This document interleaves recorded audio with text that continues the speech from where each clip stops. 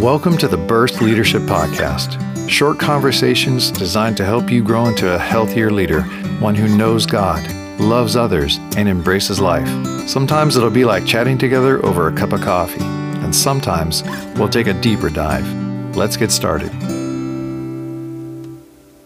Welcome to this special Burst Leadership Podcast. I'm Brent Hoover, and I say special because this will be a reflection on two important issues that affect the expansion of the global Christian church.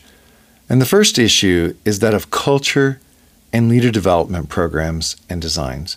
And the second is Jesus, and something that is more important than all these principles put together. We've just finished a deep dive into the principles of effective leader development. If you remember last time, we talked about how different individuals are. And as we all know, cultures are also vastly different.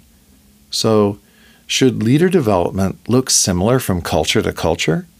Absolutely not. But many church leaders struggle with this. One problem in the global church today is that a program developed in one part of the world is often copied and used in another part of the world with very little thought of adaptation.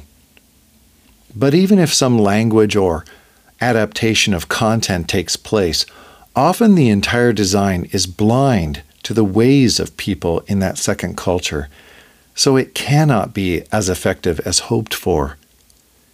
I want you to imagine with me a better way. Imagine local Christian leaders together exploring the Bible and deeply understanding the principles of how people were built by God and how Jesus actually did it on earth with his disciples. Then imagine those leaders facing the reality of their own Christian leadership challenges in their own society. Together, as leaders, they decide to put themselves through their own training program. They encounter spiritual, relational, experiential, and instructional challenges. Then they use that to help them design a realistic and effective program for their own people and context. And as they lead their own ministries, they also begin to take these holistic transformational designs into their own churches and ministries. They first establish a strong spiritual culture around prayer, looking to God, and meditating on Jesus' words. Then they lovingly and carefully and prayerfully choose a few people to build. I'm talking about the right kind of people. And by the right kind of people, we mean those men and women who are in some small or big ways already thinking and acting and influencing others for God. Then the leaders design their own unique program to grow leaders using the resource and opportunities from their own culture and surroundings, from the Bible, and from the principles of Jesus' ministry. It looks and feels and works in a very native way, like nothing they have ever used before. It touches the hearts and souls and relationships of those emerging leaders in a deeply personal way.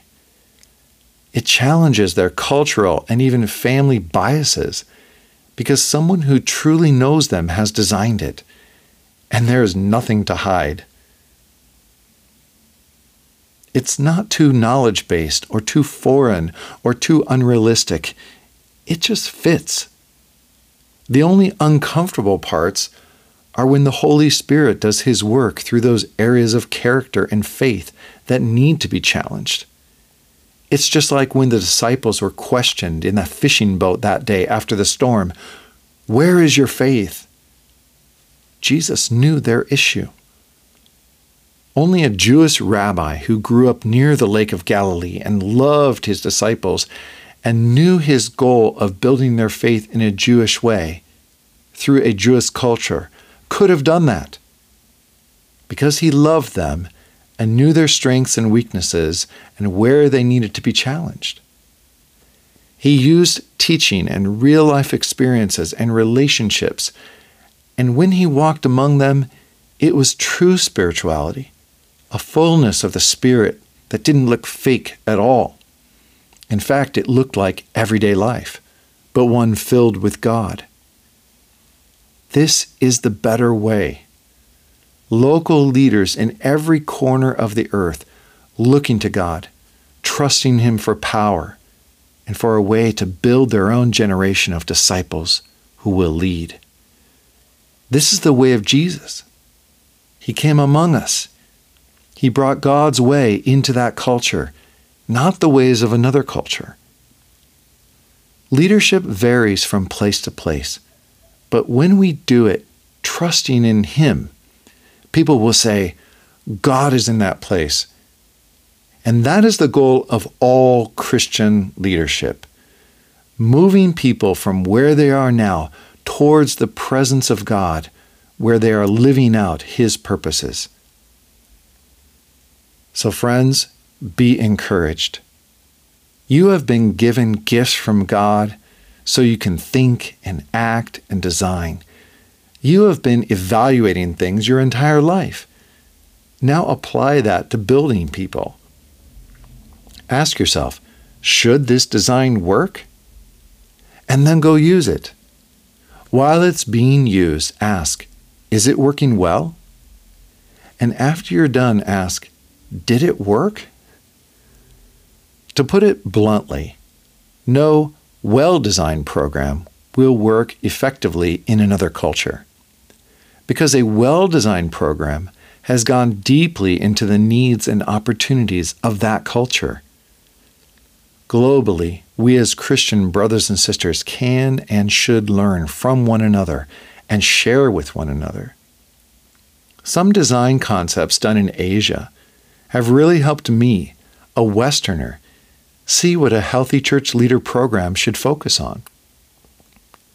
The spiritual dynamics we see in some of those churches in the East are so strong that it has brought to light why we lack the passion for God in churches in other regions. A sports ministry program idea from Eurasia sparked us to move forward in a bigger way in Africa and Asia. This is the cross-cultural sharing of ideas that we need.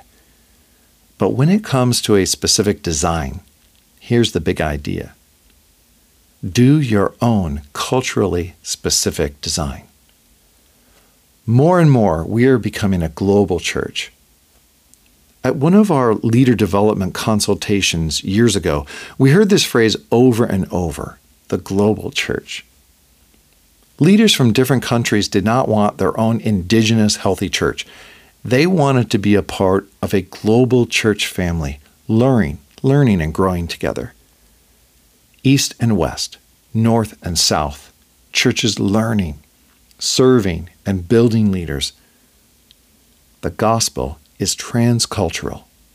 It is the power of God for salvation to all who believe, and in every culture, we will need to build leaders who can serve well.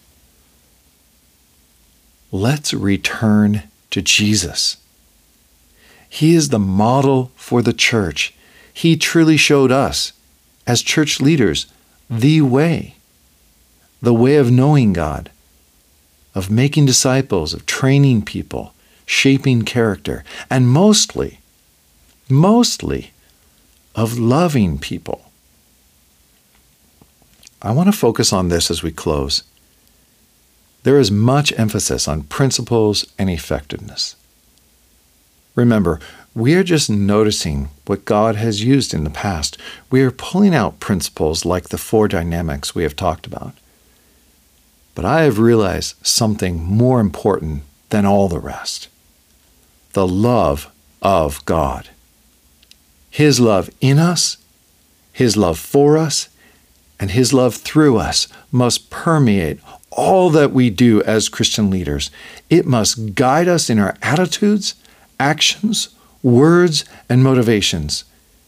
People we work with must feel it coming from us. I'm convinced that it is the supreme thing that drew the disciples, shaped them, and caused them to take up their cross and follow Him all the way to their own deaths. At the end of John's Gospel, we see Peter in his post-resurrection regret, out on the sea in the boat, and he caught nothing. Nothing. Let that sink in. Without Jesus, we truly will catch nothing of importance. But just the sight of the Lord on the beach invigorated him, and he dove in the water. That was always Peter. He was always all in, no matter what the result. He either succeeded big or he failed big. But the sight of Jesus changed everything. You may be a leader with a pretty empty boat. You feel like you've labored all night long and caught nothing. But Jesus is there on the shore waiting. So Peter comes out of the water, dripping wet, and sits down, and Jesus does something surprising. He does not lecture Peter about his failure to be out evangelizing. He does not rebuke his poor theology. He simply invites him to fellowship, a meal. And then he asks the question. The final question Jesus asked his most important and precious disciple in his life was the summation of his entire calling and training of this man. Peter, do you love me?